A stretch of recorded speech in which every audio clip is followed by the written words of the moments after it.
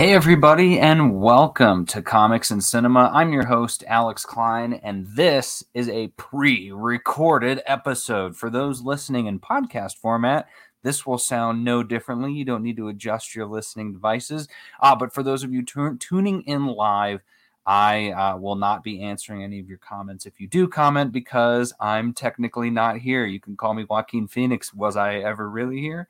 That's just a call out to one of his movies. But our episode today, I'm super excited to talk about. I took the Paramount plunge last weekend in getting a Paramount Plus subscription. That's right. They gave me the opportunity of getting a free 7-day trial. They said, you're with Comics and Cinema?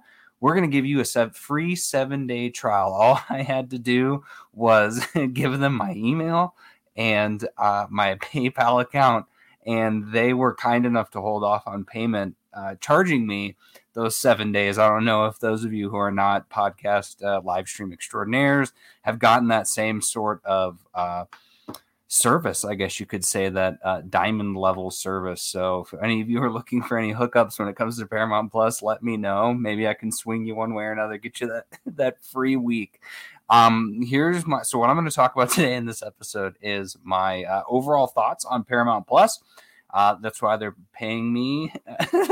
Okay, to be fair, they are not paying me. They are only giving me free 7 days. And I apologize. I'm laughing too because I have one of the movies we're going to be talking about is Jackass, and I do have a IMDb up on the other screen. And a stunt just happened, and I was laughing a little bit about that too. It is not at all because I'm making up the fact that Paramount has not given me anything in regards to this podcast. But I know their CEO, CFO, they listen, they comment. I've seen their comments. I've gotten their fan mail. So yeah, I guess they just didn't want to provide me with anything more than that. So my shortest review that I can provide to you about Paramount Plus is that I canceled it already. So I only have what is it till like the end of this week to watch anything else that I need to, which is a little bit of a regret. I did spend some time going into the watch list, or I went into all of their stuff. So for those of you that are curious what kind of library they have, I explored the entire thing. I went through A to Z, all of the movies and all of the TV shows, and added things to my list that I figured maybe I could try and watch in this next week. There's not a lot of content on there. There is a lot of content. There certainly, though, isn't a lot of content worth me paying an extra $10 a month for. So as you guys are aware, I have a lot of streaming services that I subscribe to. The ones that I don't subscribe to are Paramount Plus, Peacock, maybe there's another one too. I can't think if there's any other newer ones, but the Peacock and Paramount are the big ones. And so over this last year, though, Paramount has had a deal going on with some movies, and they are released specifically and only on Paramount Plus, sometimes along with them being a theater release too, which is pretty cool. So kind of similar to when Disney Plus did that, other streaming services did that, but these were movies where I didn't get a chance to catch them in the theater, and they're only available for streaming on Paramount. So I was like, you know what if I just piled up some of these movies and then got a subscription and canceled after a week just to see if it's worth keeping? And so I really did think about keeping it. For those of you that don't know, I'm not a big sports fan in terms of viewing and being obsessed about sports. But I've come to this realization over the last few weeks, kind of over my whole life. I am actually a sports fan, and you're hearing it here first on Comics and Cinema. I love sports. I love football. I love basketball. I'm just going to list all of the sports, but football season is upon us. And I have avoided being involved in my family's fantasy league. I'm involved in it every single year, but I do my best not to care about anything in that league. And the one thing that I like doing, though, is I like to think that I have intuition about certain things. And so one thing I used to always do is I would guess football games.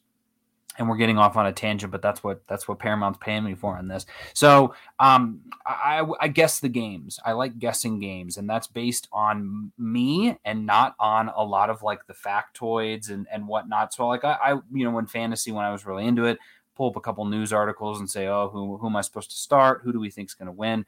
But a lot of times what I'll do is like I'll just tune into a football game and I'll be like, I think that's the team that's going to win. And more oftentimes than not, that is the team that's going to win. But that's the kind of story that you hear people tell when they're pretending that they're good at that sort of stuff. And so if anyone knows me and my passions, one of the biggest passions that I have is data.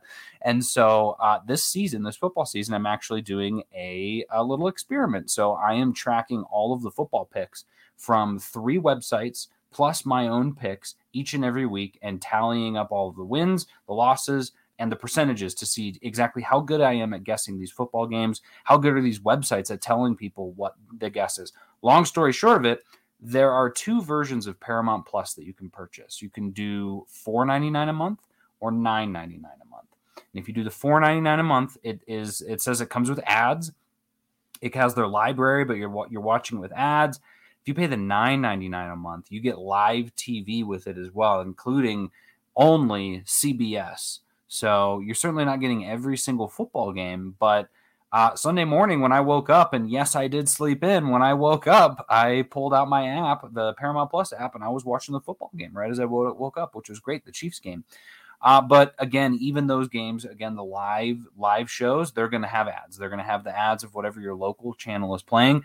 Interestingly enough, though, the movies I watched also had ads. They did not have ads during the film, but if any of you have a HBO Max subscription, you'll know there's usually like a 30-second ad at the beginning for some new HBO show. This is very similar. There's like a 30-second ad for a new Paramount Plus show coming out. So again, not technically an ad, but it is an ad because when it plays, it says advertisement. So in a sense, they're lying to you when they tell you that it's ad-free. It isn't ad-free. So $10 a month for that is kind of high. And beyond that, like I said, so many of the movies that are on there are available on other subscription platforms.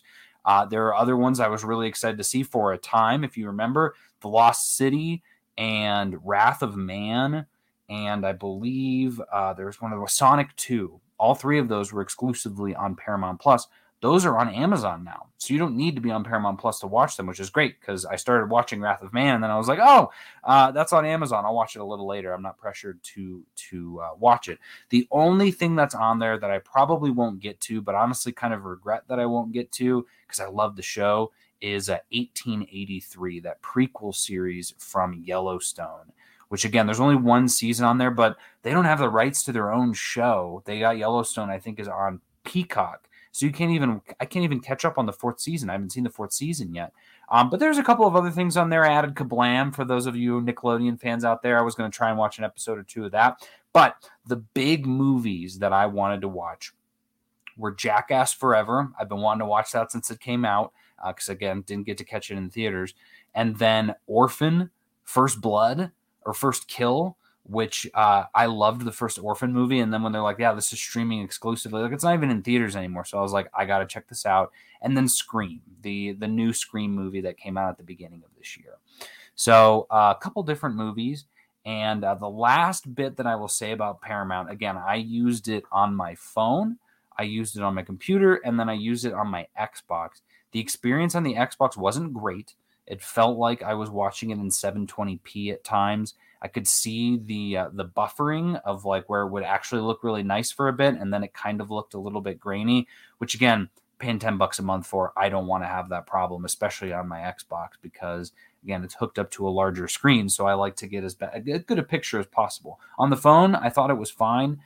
The interface, though, and again, I don't know if this is similar to if you guys are doing it on the TV or what, the interface on my Xbox was not good at all. I was constantly clicking something and it would take me back to the main menu, or it would show that I was clicking on the right spot and I wasn't clicking on the right spot. I don't know if that's just app service that they're not getting to. I'm not sure. But we're talking about a 10-minute review of Paramount Plus. I would say it's worth it, even if, and it's funny too, because when I canceled it, and this might have been what I think the CEO was truly messaging me about, because he said, hey, Alex, we'd hate to see you leave, which I thought was interesting. I mean, they don't want me going. And they were going to offer me 50% off 2 more months. So I would have paid $5 a month instead of $9. And I got to tell you, even weighing those options, I was like, no, I'm good. I'm good. Thank you. And I can always sign up again, pay $10, try and watch everything in a month. We'll see. I doubt it. But again, I really want to watch that 1883 show. I just don't know when it's going to come. But I got all the movies in that I wanted to watch in a very short amount of time. So Let's dive in and talk about those. The first film, Jackass Forever. Man, I have a weird relationship with the Jackass movies because I think I've maybe seen two of them. I honestly couldn't tell you. I don't remember much from them other than some of the crazy stunts. But this was one of those shows, or I guess movies, that I wasn't allowed to watch growing up. And so there was a couple moments where I watched a bit of it at our best friend Brian's house. This is a different Brian than our illustrious producer.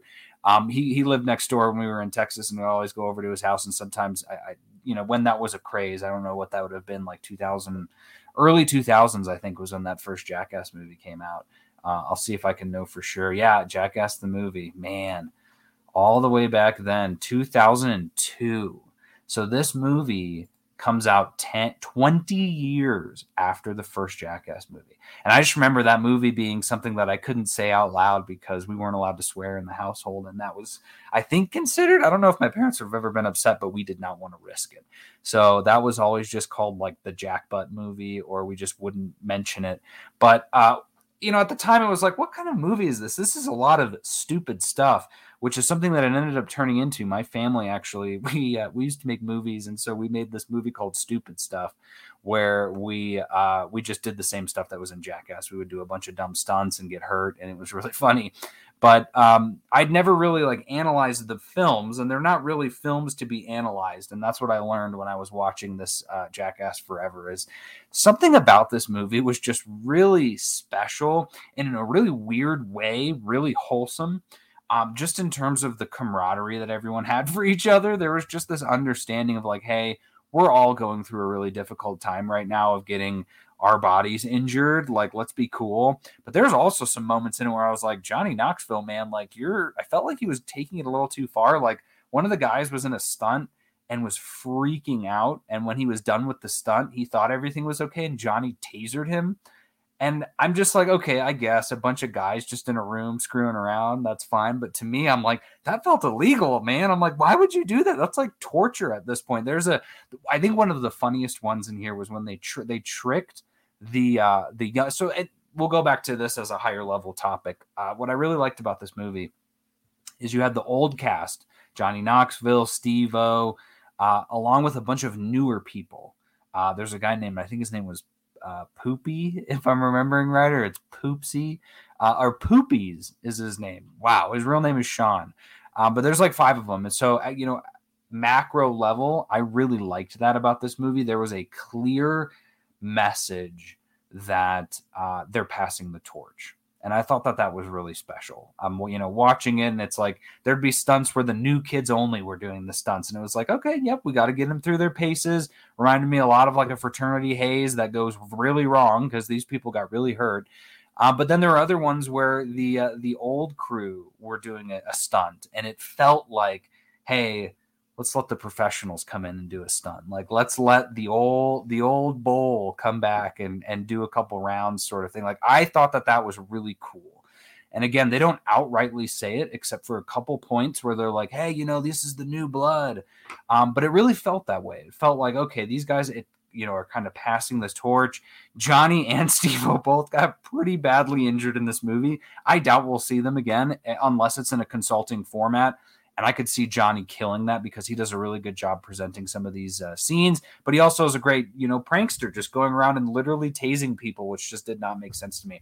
But like I said, my favorite scene was there's this one where he's like, yeah, we're going to be doing this thing where we're tricking the new people. And again, legally, I'm sure they've signed waivers that they're, can't come after them for any of this. But just all of this just felt so wrong. He's like, we're going to make them think that I'm going to be touching a snake, a rattlesnake. And they're just going to watch. But then when I'm done, we're all leaving the room, locking them in this room, turning the lights off and pretending like the snake got loose. And I'm like, okay, that's terrible. But also, I can't wait to see how this goes. And so it's going normally. But then even then, they're making like fake snake sounds. There's a bit where he stabs one of the guys with a thing that looks like a snake, but actually to draw blood so it feels like you're being bit by a snake. That's horrible. That's terrible. But then even beyond that, there's a room that like opens up where they can escape. And I don't know if this is because I just watched the Saw movies, but this room had a bunch of pans and pots hanging from the ceiling, and the room's pitch black so they can't see. And then there's a bunch of crap on the floor. And then there's a counter that has a bunch of mouse traps and tacks. And so the person's freaking out, and they go into this room and they're hitting their head on the pans, and then they go to do that. And one of the guys is this huge guy named, I think his name was Zach, and I felt so bad for him because he just kept getting picked on by everybody, and he is trying to like lift himself over this thing. And so his stomach is just pouring out at this point, covered in tacks and mouse traps. And I just kept thinking like, and Johnny not during that entire time was like, we should probably not do this because this is really not only embarrassing for him, but this is probably putting him in a lot of pain. But guess what? Lights turn on and he is laughing his butt off. And he's like, this is awesome. I'm on Jackass. And I'm just like, you know what? There must be some people out there that have a much higher tolerance for pain and frustration, because if that was me and I was even being asked to come on the set of Jackass, I'd be like, actually, no, I have another appointment. I know how you guys operate. I'm going to get pranked and I'm going to get really badly injured. I got to tell you, for parents out there, if anyone's listening, you probably already guessed this is not a show for kids. This is barely a show for adults, or at least adults that care about their bodies, because there are multiple scenes of genital mutilation in this movie. And I say that saying it is probably, I was going to say it's probably worse than it sounds, but it is. It's not worse than it sounds. There's a whole bit where one of the new guys, I think it's Poopy, or it might be, might be Dave, is one of them, but he's doing like the hit yourself in the nuts contest. And it starts out with it starts out with like a famous MMA fighter punching him in the nuts. Not good. He freaks out. He basically passes out. And then from there, a famous softball player throws a softball full speed at his nuts. And then from there, a hockey player, professional hockey player, slapsticks a hockey puck there. And then I feel like there was one more that was, there's one more, but it was like, you saw blood. And I would say this too, they say it's rated R. There's a lot of nudity in this movie, a lot of male nudity in this movie. And it is not, none of it is sexy or appealing at all. All of it is terrible. All of it is horrible. And so there's a lot of times where I was wincing because I'm just like, nope, I can't watch that. I can't watch someone like Steve-O getting honey put all over his nether regions for a giant flock of bees to come on to him. So he's just sitting there, cameras on him, completely naked, and he is covered in bees in that area. And they're stinging him. And you see it. They zoom in on the camera to show the little stingers that are in there. Funny at moments, yes, but also utterly terrifying. So would I watch that movie again? Yeah, absolutely I would. I was laughing my butt off, but I just kept thinking, man, these guys, like, how far do you go for a laugh? And so that's what I kept wondering. There's a girl in the group now. One of the new people is actually a girl, and she does a Botox session with a scorpion, and she's just getting hit in the lips with this scorpion stinger. And again, how is that? There's not a lot of comedy to that. It's more of just, wow. What I did find funny was she took pain a lot better than the guys did. There's a bit where she was just openly and happily sticking her tongue into a taser, like and she just got, and she's doing it. She's like, yep, I'm good. And then some of the other characters didn't do so well. So it was nice to see again the new blood. I thought was fantastic.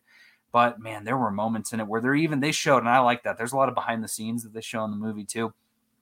Jeff Tremaine, the director, he gets put into some pranks because they get mad at him at one point. They're like, dude, I can't believe you're like making us do all of this and you won't even do it yourself. And I'm on their side for that. I mean, some of this stuff was absolutely insane, shooting them out of cannons, sliding down giant. There's a bike one where they used like human ramps as bikes. There's one where they got a guy and they tied him to a chair, and he thought that they're going to bring bees in, but instead they brought a bear in, and that absolutely freaked him out. And I was just like, holy cow, like this is just beyond stressful. It was absolutely insane. So I loved it though. I thought it was great. It was true to form. It felt like a Jackass movie. And, I'm watching against, the guy's name was Danger. The guy that got tied up is one of the new guys. So you got a guy named Danger, a guy named Poopies. I mean, what more do you want? This is just a bunch of, oh my goodness, this is one we didn't even get to see. There must be some behind the scenes. But again, available on Paramount. Worth it, I think, for if you could pull all of these movies off in a week, I think it's worth it just to do the trial because these were really good movies. I hope they make another Jackass. I'm not in a hurry to see another one, but I certainly would watch this one again.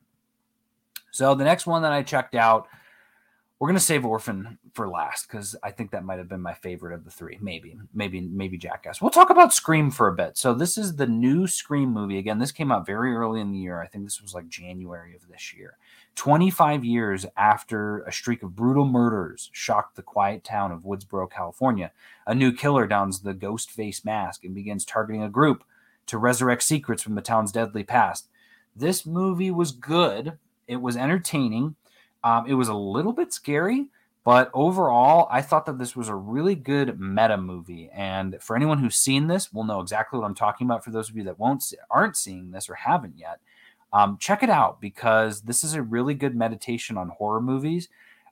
It's just that there's a movie surrounding that meditation that kind of doesn't have anything to do with it, and it's just probably one of the most meta scary movies that you'll ever watch. The killer is trying to reenact scenes in a sense, or creating scenes for a future Scream movie.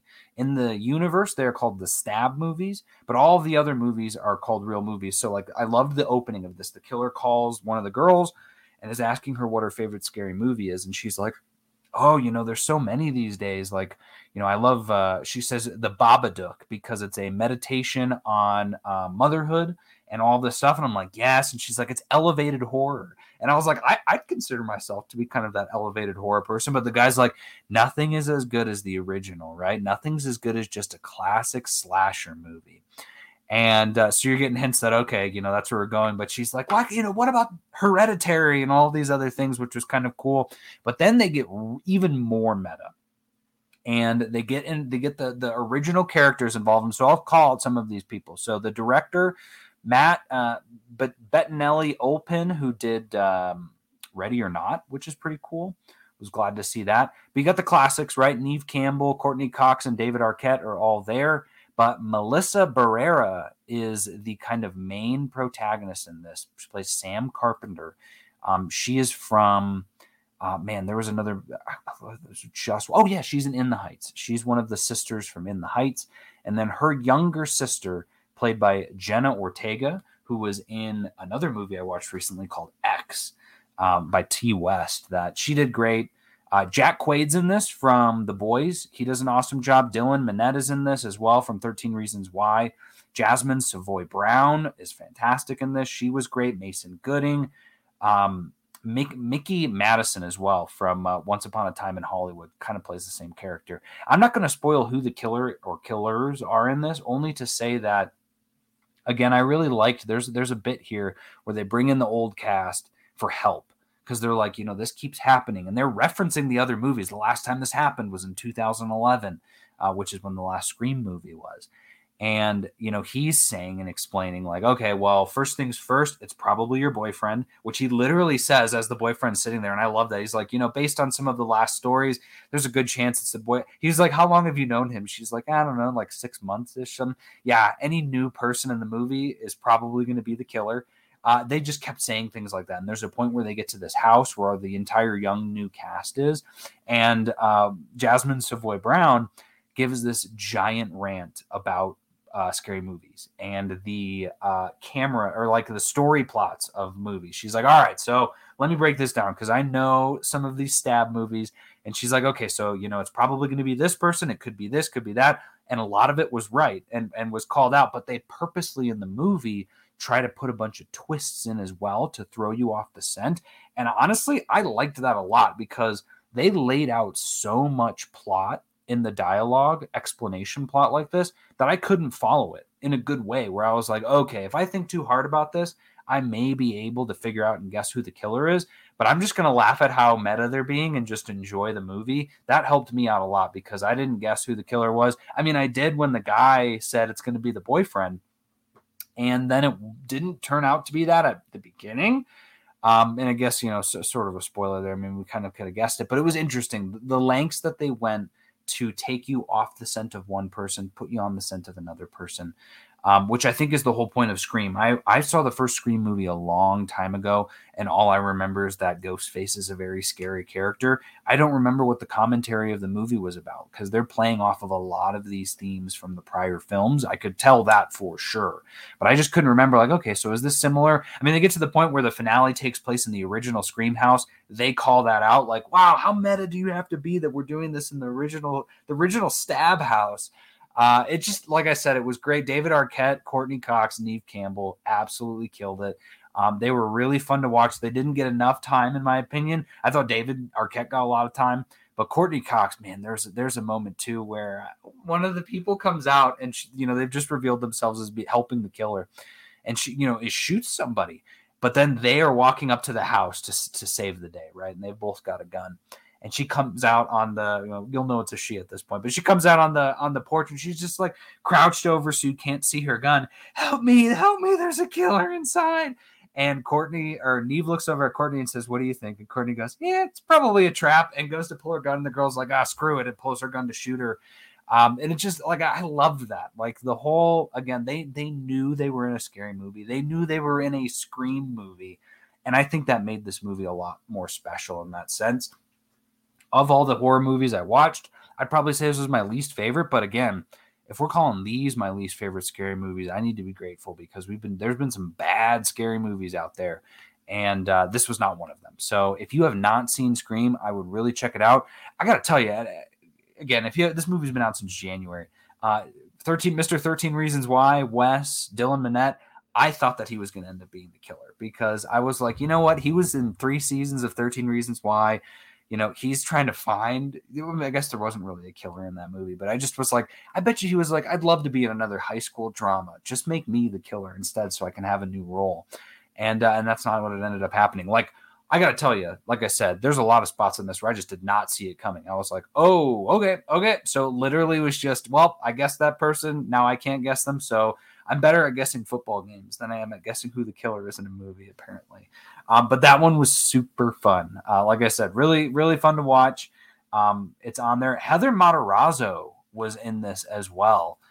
If those of you remember, I could have swore that she was in. That's right. She was a Lily Moskovitz in The Princess Diaries.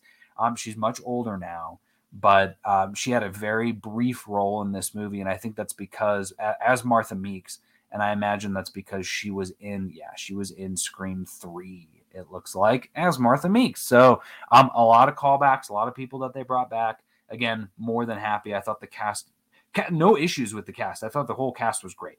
So hopefully they make another one. Hopefully it's honestly not as meta, because I don't know where they're going to go with it from here, since the whole point of this one was to create these killings to make another movie. But you can't make the movie based on the movie, or can you? In this film, they call it the requel, which is the reboot sequel. And they talk about, well, here's all the rules of a requel. And all, again, just, I thought that was really cool. If you love horror movies, Scream is a great deconstruction of the horror movie. Okay, so the last one on here, which again was my most anticipated, Orphan First Kill. So if you haven't seen this movie yet, I will say, spoilers ahead. I'm going to reveal what the big twist is in this movie.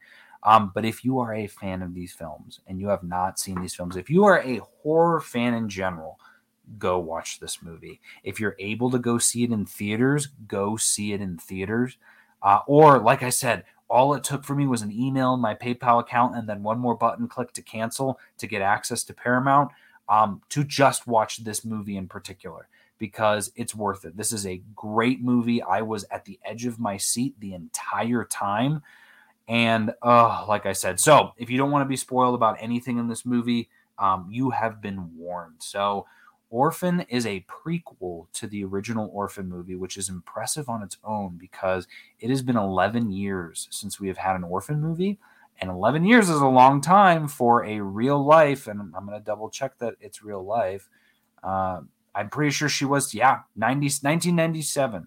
So yeah, basically she was 12 years old. Her name is Isabelle Fuhrman, who played Esther in The Orphan. She's much older now. She's 11 years older. She looks the exact same in this movie. And I did read a review. IGN did a really cool review there talking about there's a lot of camera scenes where the cinematography actually helps you in thinking that she's younger. And I'm actually glad I read that before, because it made me appreciate this movie even more. There are a lot of scenes where you're just focused on her face, or you're focused on her full body from behind and she looks very small. But in all of it, never once was I like, whoa, this is a full-on adult. I kept thinking she was a little bigger than she was, because when they'd show her as like a hobbit, I was like, oh, whoa, she is very small. But even in the other scenes where I was thinking she was like 16 instead of 10. So it wasn't crazy. She did a phenomenal job, though. She was so scary. She was so menacing, so cunning and smart.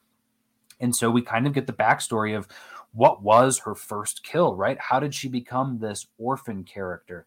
And so it turns out she was in kind of a sort of like Estonian insane asylum, so to speak, where, and bless their hearts, they're always trying, let's keep her in this room. Let's keep her away from everybody. And so, as you know, she's always got a way of getting out, and she does. She tricks a guard, and so she's able to escape. And it's completely scary in terms of how she escapes, because I was kind of freaking out. She looks up online how like the missing persons in specific areas, and so she actually steals the identity of a missing child, and she kind of looks at it to where, well, this child went missing when they were X years of age. I am older than that. I kind of look like them, sort of thing. And so she does that, and then just shows up at she's like swinging on a swing, and a police officer comes by and is like, hey, who are you? And she's like, my name's Esther. And that was the name of the child. And that is where we learn then about the family of Julia Stiles. Standout performance by her in this film. Rossif Sutherland and Matthew Finland play the Albrights. Trisha, Alan, and Gunnar in that respective order. So she is the younger sister now of Gunnar, and so they bring her home, and there's just something wrong with her. No, Doy, there's something wrong with her. She's the orphan. She's gonna come kill you guys. And they can't place it. Oh, she's got a Russian accent now, and blah, blah, blah. The backstory that she claims, or that the authorities kind of claim for her, is that she was sort of rescued from like a trafficking sort of thing. So someone took her. They thought that she was missing. Someone abducted her, took her to Russia, and she lived there. So she's kind of gotten an accent. She dresses kind of funny. All these things that to us were like, absolutely not. But to a grieving family, they'll believe anything, right? And there's a detective, Donan, as well, played by Hiro Kanagawa. And he is kind of the one that lets them know, like, hey, this is what's going on. But so, then they're very smart, very rich family, huge house. And they put her in therapy, and she's very cunning in those therapy sessions of trying to avoid answering any questions. She makes some mistakes as well. And the therapist is kind of letting the mom know about that. Like, yeah, she mentioned this, but we know it's this. And so the mom's like, something's not right. But at the same time, she doesn't want to, press the issue, right? Maybe her daughter is just traumatized. And so there is a seething fright throughout this entire movie, where you're just, again, on the edge of your seat going like, when is the other shoe going to fall? When is the Band-Aid coming off of the neck to show you her marks? Because she still wears that neck thing as well. And the mom tries to take it off at one point. And she's like, no, don't touch it. And it's like, okay, you have to know that's not your daughter. And so we get to this point, though, where the detective starts getting his hands into things. He's like, I don't know, I got to do some digging. And so he does. He sneaks over to the house. And while the parents aren't home, and grabs some fingerprints from a record player. And of course, she notices this as well. And so, oh man, guys. And so again, spoilers. If you want to shut this down, I'm going to spoil this for probably the next 10 minutes. I don't know, maybe less. But so she follows him and gets into his house, this detective. And I'm thinking to myself, like, here we go again. We're going into the classic orphan cat territory, where the people who know the secret are immediately killed by her, and she's going to just get to live on her best life, which at the same time is kind of the point of this movie, right? Because it's a prequel. So we know that she's not going to die. We know whatever happens in this movie, she's getting away with it. and she kills him. She stabs him in the back, doesn't even notice him. And she's like, how did you know it was me?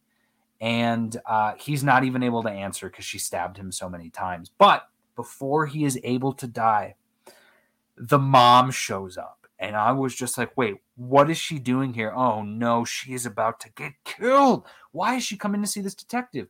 She pulls out a gun and shoots the detective 4 more times. And then she looks at Esther, her name's not Esther. I think her name is Lumi or something like that. But anyway, she's like, we need to talk.